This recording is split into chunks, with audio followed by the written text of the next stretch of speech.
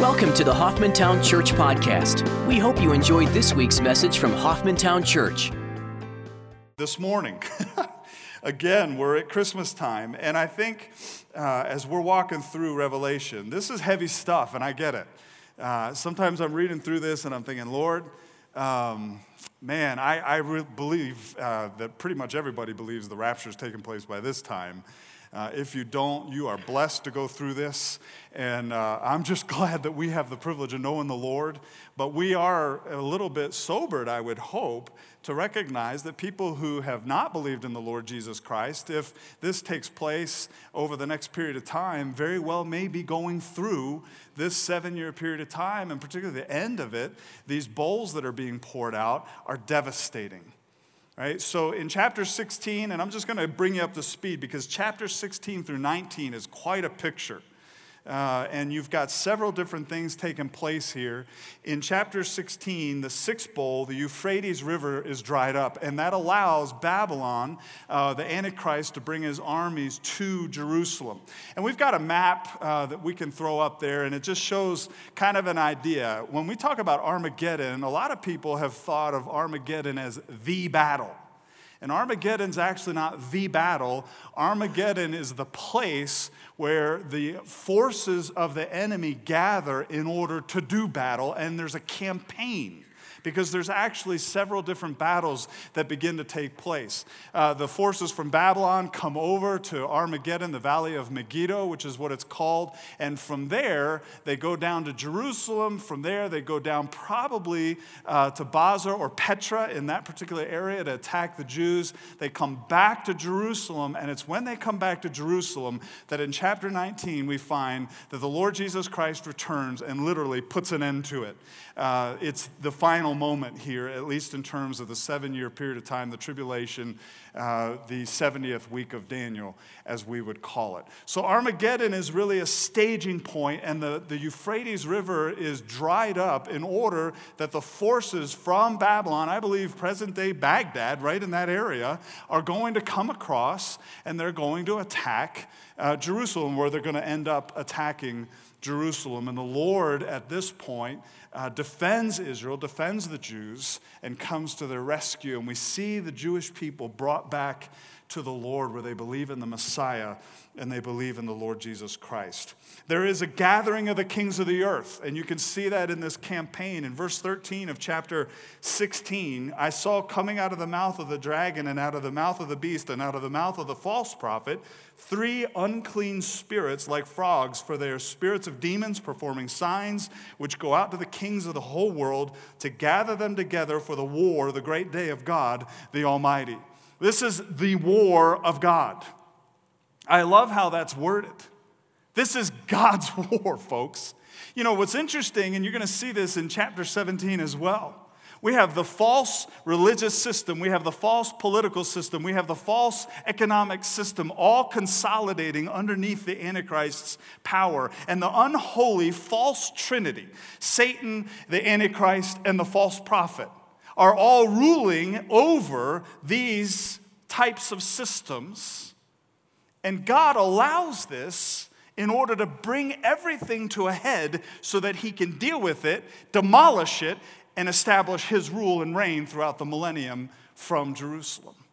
When we talk about what's going on here, we're talking about the earth, all the kingdoms coming together against Israel, against God, and the Lord literally allowing this in order for his glory to be revealed. When we talk about where they're gathering, we saw that they're gathered at Armageddon, which is the valley of Jezreel or the valley of Megiddo. There are other names for it.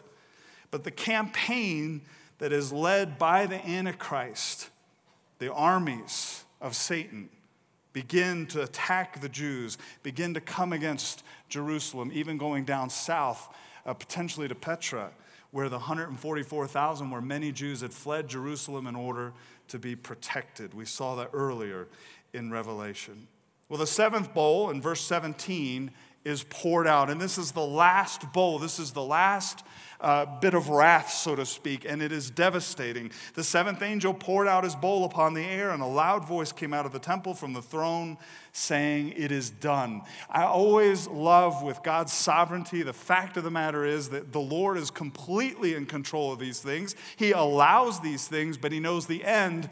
And from the perspective of the heavenly host and from the perspective of God, even though these things are taking place or have not yet fully been happened in the midst of human time, we recognize God is in control of it, and in his eyes, it is finished. It's a done deal. Think about that. There were flashes of lightning and sounds and peals of thunder. There was a great earthquake such as there had not been since man came to be upon the earth. So great an earthquake was it, and so mighty.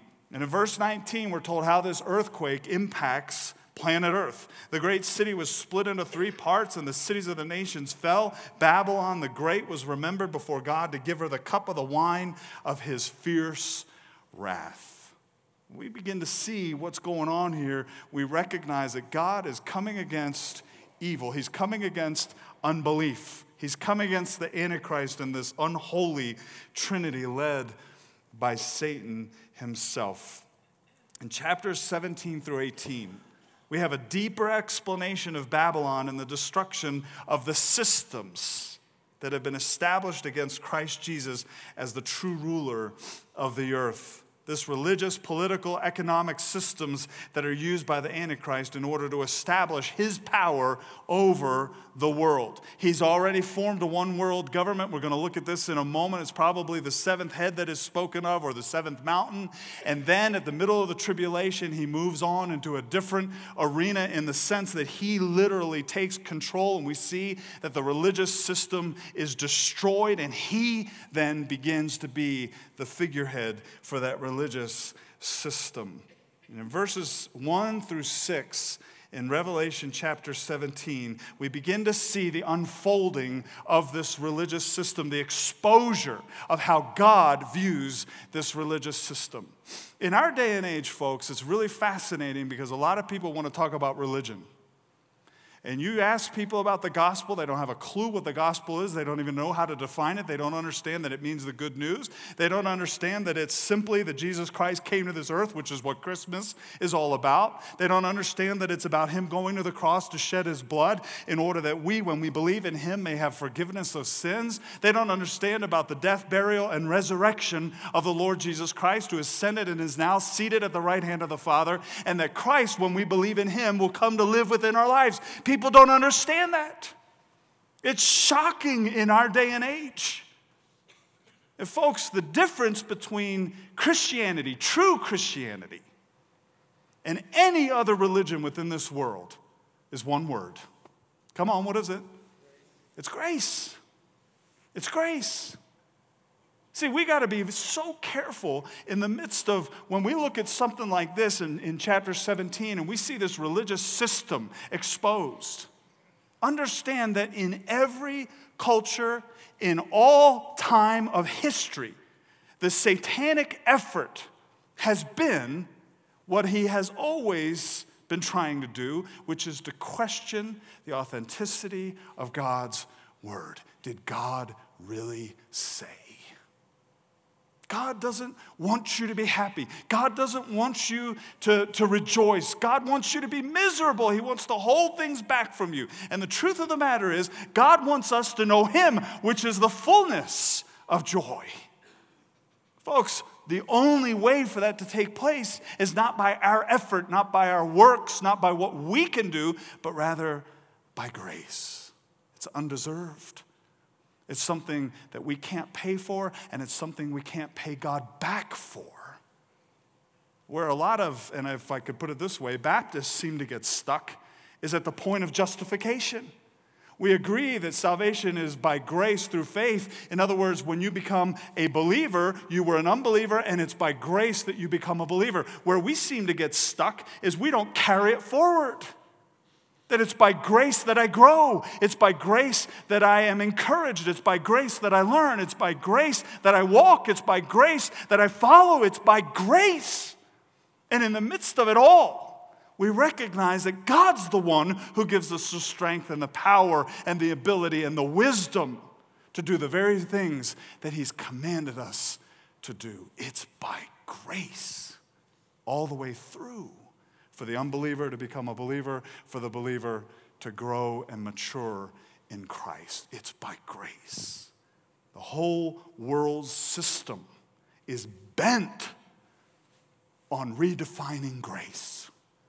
And we can do that all kinds of different ways. We can do that by watering down grace from the perspective that somehow I've got to work or put effort into it.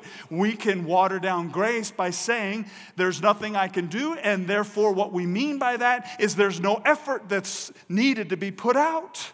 Folks, both of those are wrong. Paul said, I worked harder than all the rest of them, but not I, the grace of Christ in me. There's work involved in the Christian life. As we yield to Christ, guess what? God's going to lead us.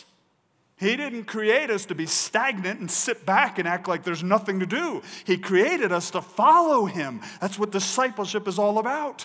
But it's by grace that we do so. It's not because of our own effort, because of our own ability, because of our own worth. It's because of who He is, period. Every system in the world is set up by Satan and polluted in order to take down one idea, and that is the grace of Christ. Folks, it is indescribable how we're watching that take place, even within our culture today.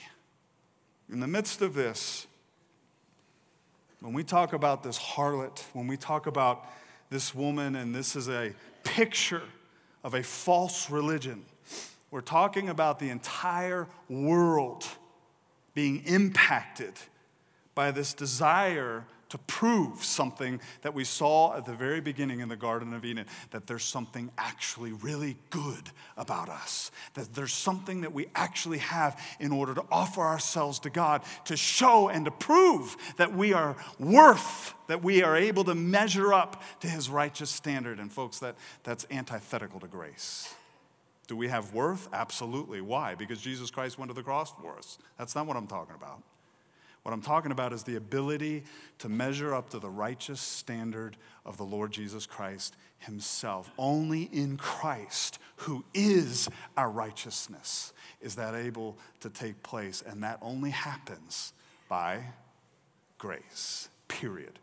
Let me just pause there for a minute. You got a situation in your life you don't know how to deal with right now? You got something you're struggling with? You got a particular sin in your life that is just absolutely overwhelming you? How do you respond to it? Some people say, well, go take a class. Right? Or you got to go do this, this, and this, and you do it more, and you'll solve the problem. See, what we're talking about is the grace of Christ. We're talking about the person of the Lord Jesus Christ. We're talking about God Himself living within us, strengthening us, empowering us to do something that we could never do on our own, and He understands that. We're the ones that have the problem with it because we always want to prove that we're better than what we really are. We love to hide. We love the facades, folks. We love it. We like to give impressions to people that deep down, if we're really honest about it, we know isn't really true. It's by grace. It's by grace. It's by grace. In the midst of everything, when God is at work within us, we have the opportunity to walk with Him. And then what happens? God begins to be revealed through us. The love of Christ begins to flow through our lives and all the different characteristics of who He is and how we relate to people and how we relate to circumstances. All of a sudden, we see things in a very different way because they're filtered through the hands of God. And God Himself begins to be revealed through us. And people begin to glorify not us. They begin to glorify God in us, which is what David was talking about, which is Emmanuel, which is why Christmas is such an amazing moment. Because God came in the person of the Lord Jesus Christ. He became perfect, sinless humanity. And He entered into the very time that He created in order to go to the cross so that we could not only have our sin forgiven, but we could also now enjoy and partake of His life. And that, folks, is called grace. Grace not only helps me to be saved, grace transforms me. And in the midst of my life, I get to walk with him. Everything that we're looking at here is a direct result of a rebellious heart regarding the truth of God, that we are in desperate need of him. Every religious system begins to set itself up against the knowledge of the Holy One and ultimately undermines the person of the Lord Jesus Christ and grace. Folks, we've got to guard that with every fiber in our being, because that's what makes Christianity, true Christianity, unique. Well, in Revelation 17, 1 through 6, one of the seven angels who had the seven bowls came. And by the way, this is kind of like a highlighted moment, right? They've already said it is finished. Bowl's been poured out, and now it's like we get the microscope. All of a sudden, John is given a picture of something even more clearly than what has in its totality been revealed. One of the seven angels who had the seven bowls came and spoke with me, saying, "Come here. I will show you the judgment of the great harlot who sits on many waters, with whom the kings of the earth committed acts of immorality, and those who dwell on the earth were made drunk with the wine of her immorality." This woman is said to be a great harlot who sits on many waters, speaking of the waters, speaking of humanity. And the kings, or those in power, have been immoral with her. They've participated with her in the immorality that she is doing. Humanity has also indulged in this as well. In verse 3, he carried me away in the spirit into a wilderness, and I saw a woman sitting on a scarlet beast full of blasphemous names, having 7 heads and 10 horns. Interesting, one commentary put it, we started out in the garden where everything was created good, and it was lush, and it was fruitful, and it was beautiful, and it was pure, and it was good. And now here we are at the very end where we're in the desert, in a wilderness, where the picture is given of a harlot, of one who is immoral. And again, we're talking about a religious system that has pervaded all of humanity. Verse 4, the woman was clothed in purple and scarlet and adorned with gold. Makes it look real great on the outside, right? Precious stones and pearls, having in her hand a gold cup full of abominations and of the unclean things of her immorality. And on her forehead a name was written, a mystery, Babylon the Great, the mother of harlots and of the abominations of the earth. And I saw the woman drunk with the blood of saints and with the blood of the witnesses of Jesus. And when I saw her, I wondered greatly. Who or what is the harlot? You know, it's interesting. When you go back in the Old Testament, you go all the way back to the founding of Babylon, if you want to think of it that way. You start with Nimrod, who established Babel. You remember the Tower of Babel?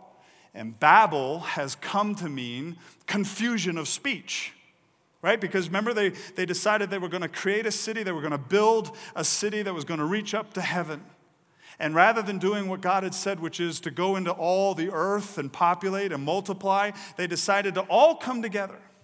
And this is the beginning of Babylon. This is the beginning of man, in effect, shaking his fist at God, saying, we're going to do it our way, we don't need you, and we're going to do what we want to do.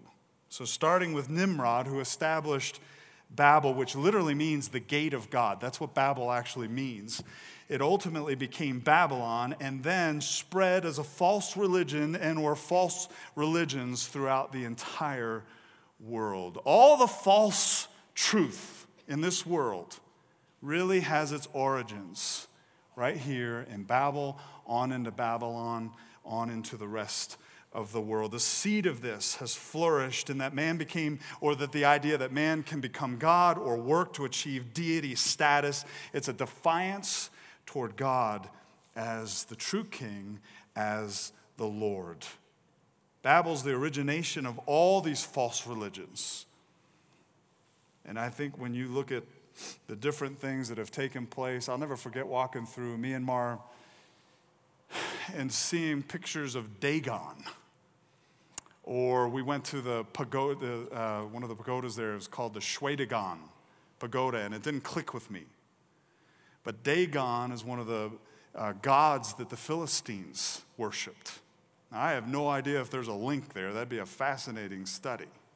But the fact that here's this Buddhist country that thinks that there's something they can do in order to get better, and if they don't quite get there, then when they die, they'll just get reincarnated until they finally achieve their status. Folks, this is anti-Christ. This is anti-God. This is anti-grace. It's everywhere. We have it all over our city. Everywhere. Everywhere. It's indescribable. Warren Wiersbe puts it this way: the woman is the great harlot, but she's also the mother of harlots. The Babylonian system has, in one way or another, given birth to all false religions. She has also seduced men into opposing God and persecuting his servants. Drunk with the blood of the saints. Religions coming against the saints, the holy ones, the set-apart ones, those who have believed in the Lord Jesus Christ. Verse 7, the angel said to me, "Why do you wonder?" Remember, it says in verse 6, John was looking at this, and he says, "When I saw her, I wondered greatly." And the angel in verse 7 says, "Why do you wonder? I will tell you the mystery of the woman and the beast that carries her, which has the 7 heads and the 10 horns. The beast that you saw was and is not and is about to come out of the abyss and go to destruction." The abyss, the pit, speaking of Satan, who empowers the Antichrist and the false prophet. The origins are satanic here. These religious systems are satanic, clearly. Those who dwell on the earth, whose name has not been written in the book of life from the foundation of the world, will wonder when they see the beast that he was and is not and will come. And again, we're talking about the rulership of the beast. We're talking about the rulership of Satan and his false trinity, the Antichrist, as well as the false prophet who causes everybody to worship the Antichrist or the beast. In verse 9, he goes on, the angel does, in explaining to John what he's looking at. "Here is the mind which has wisdom. The 7 heads are 7 mountains on which the woman sits, and they are 7 kings. 5 have fallen, 1 is, the other has not yet come. And when he comes, he must remain a little while. And the beast which was and is not," speaking of the satanically empowered Antichrist, "is himself also an 8th, and is one of the 7, and he goes to destruction." In verse 12, he says, "The 10 horns which you saw are 10 kings who have not yet received a kingdom, but they received authority as kings with the beast for 1 hour. These have one purpose, and they give their power and authority to the beast. These will wage war against the Lamb, and the Lamb will overcome them, because he is Lord of lords and King of kings, and those who are with him are the called and chosen and faithful." And in a few weeks, we're going to see that in Revelation chapter 19, verses 11 through 19, when the Lord Jesus Christ himself comes back and deals with these armies that have set themselves up against himself. Those who would oppose him are going to be dealt with. Well, we're given several distinct descriptions within this particular passage.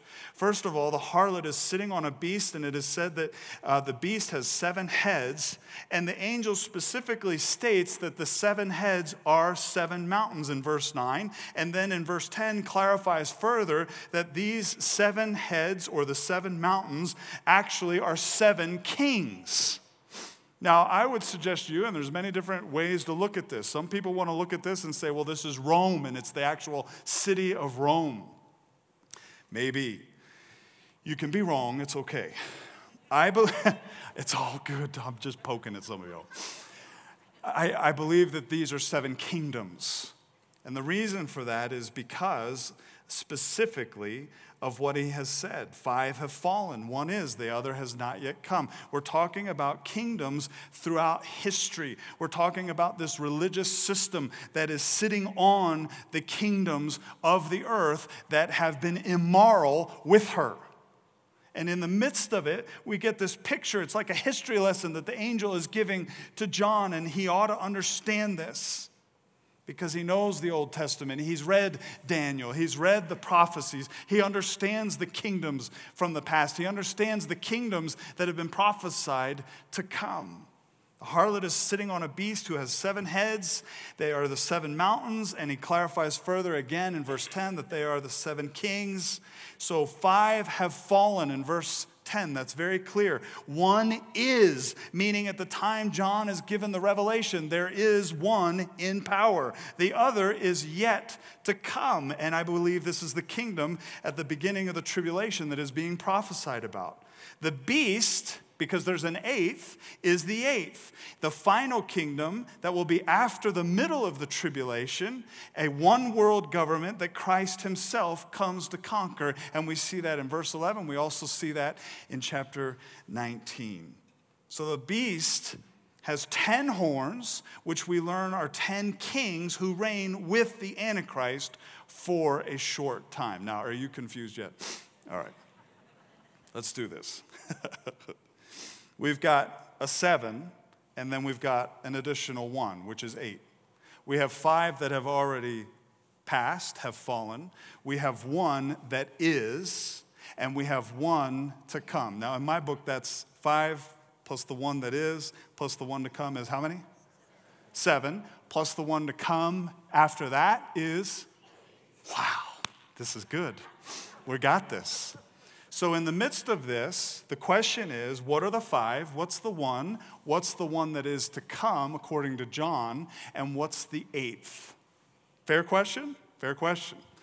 When we talk through this, let me just read what Wiersbe has to say and some of these others, because I think they do a great job of explaining this.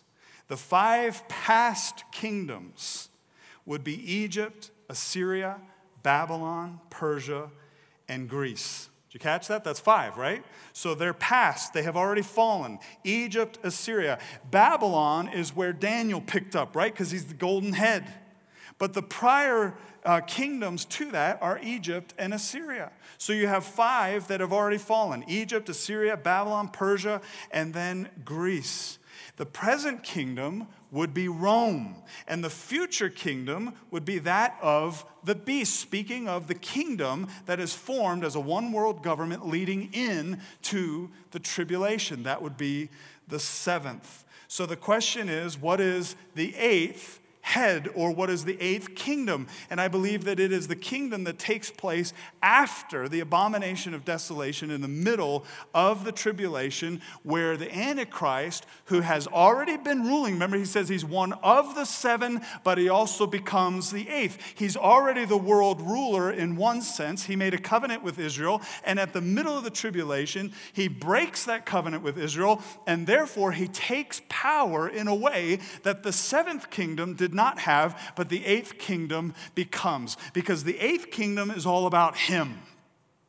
The harlot, this woman, is actually destroyed by the kings of the earth. This religious system is literally taken over by the Antichrist so that he alone receives the worship from all of those on the earth. We have in the middle of the tribulation the 666 mark. We have the economic, we have the political systems, all placed under the authority and the power of the Antichrist. And we have the religious system destroyed so that the Antichrist will take over and receive the worship. So you have 5 that have passed, kingdoms from the past. You have 1 that is, meaning the Roman Empire at the time of John. You have 1 that is coming, which is the restored Holy Roman Empire, where the Antichrist is actually over that, leads it. It comes into the tribulation. Then you have the breaking of the covenant with Israel at the middle of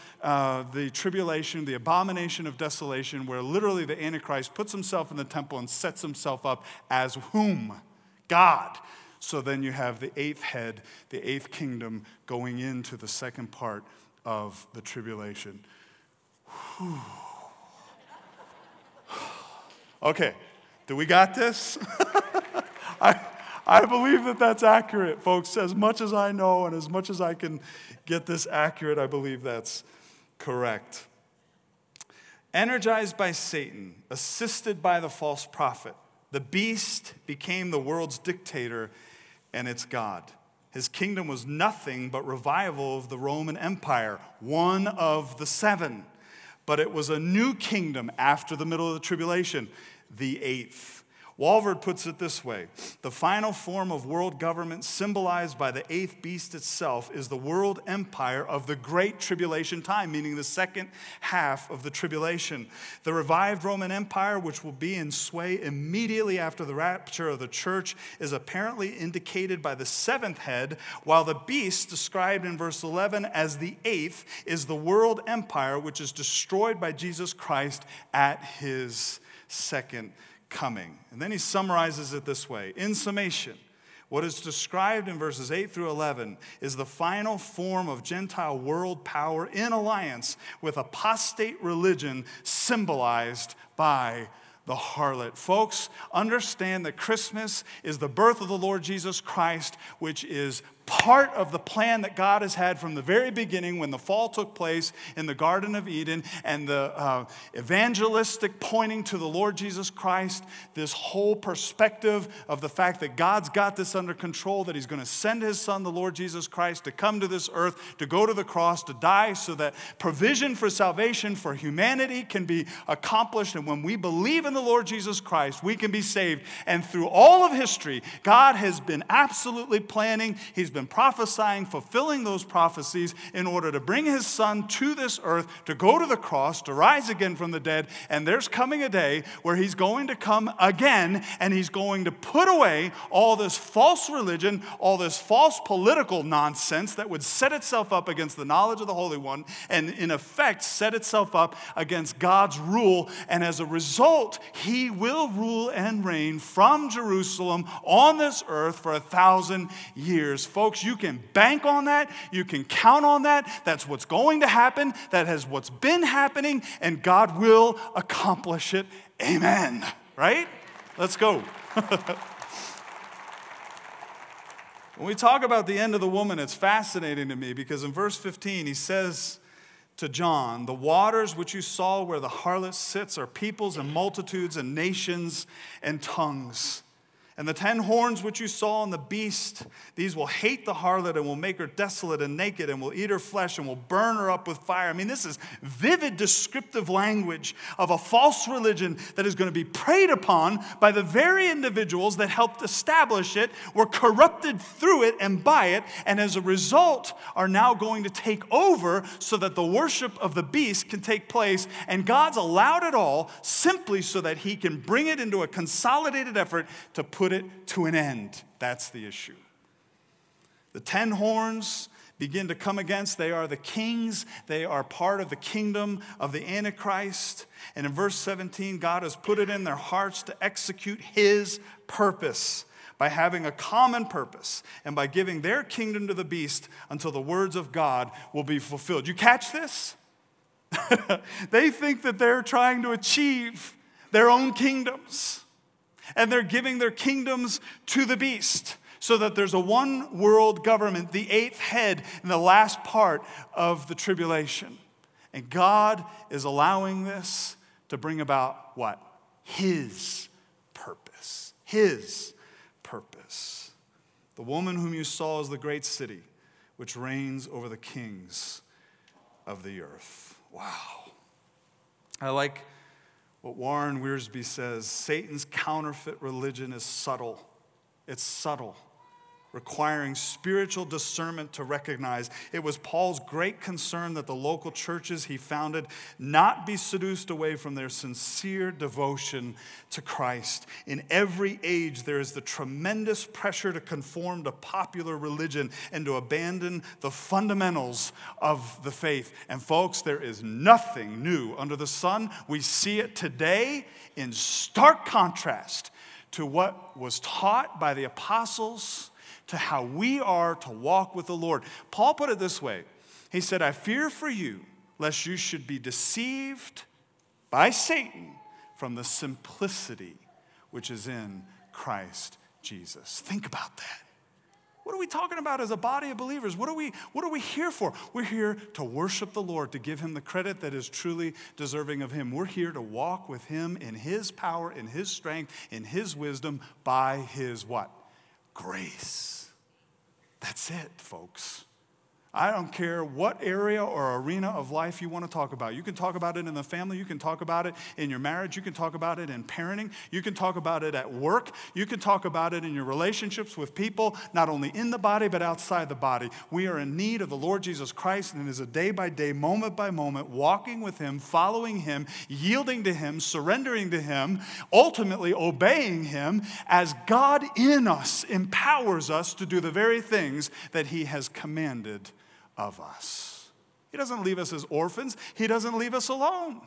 He comes to live within us, and by His Spirit, not by my might, not by my strength, not by my ability, not by my mind, not by my effort, but rather by simply yielding to the Lord Jesus Christ and recognizing the truth of the reality that it is by His grace that all of this takes place. It's how I am saved. It's how I walk with Him in the midst of the salvation that He's provided for me, and I begin to grow in Christ. And one day, thank God, we look forward to heaven. That's by grace. It's not because of what we've done.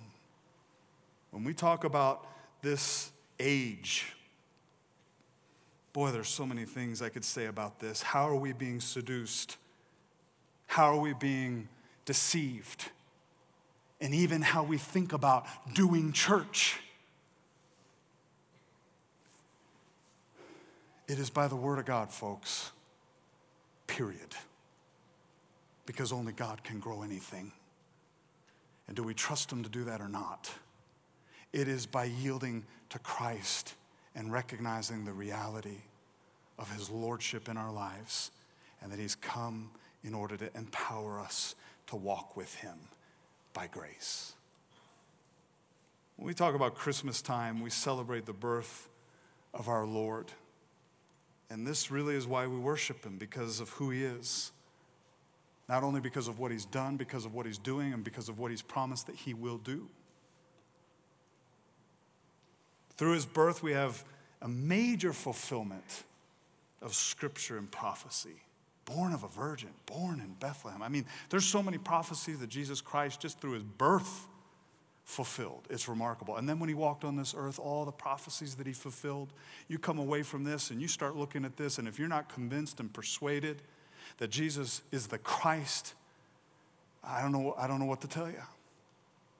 The reality of it is Jesus came to this earth to accomplish His mission of providing salvation for humanity. And it is not by works that this salvation takes place. It is by faith. It is the persuasion that God comes to us and begins to reveal to us that we are in desperate need of Him and what He has already accomplished on our behalf. And it is yielding to Him and agreeing with Him and then receiving from Him the promise that He makes to us that if we believe in Him, we will be saved.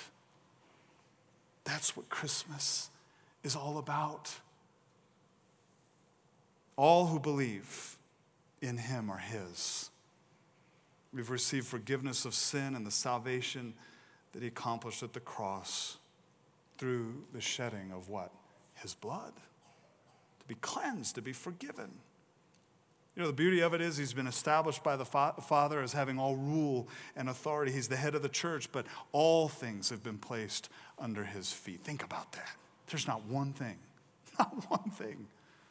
No principality, no dominion, no power, no ruler that can set itself up against the Lord God Almighty. He will bring about what He said He was going to accomplish. This harlot, this religious system that pervades and invades all of history and all of time in terms of this setting itself up against the knowledge of the Holy One will be dealt with and taken out because it's false. He'll restore all things, the Lord will, into their proper order, and He'll deal with sin and rebellion. Folks, what a hope we have in Jesus Christ. What a life we have in Christ. What an opportunity to celebrate. I love Christmas. I love the trees. I love the lights. I love red. I love red. I just do, you know. I love the music of Christmas, the hope, the joy. But do we understand why? It's because He's the one true God. And he came to this earth in order to provide salvation. And that way we can be forgiven. We can walk with him. We can receive him. We can enjoy him today and forever. And we know that he holds all things in his hands, that he'll deal with false religion.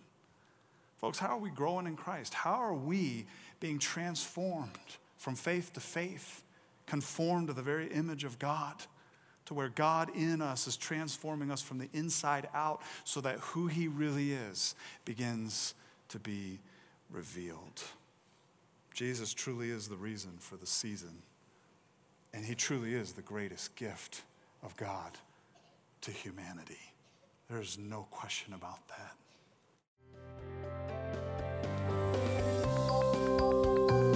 Thanks for listening to the Hoffmantown Church Podcast.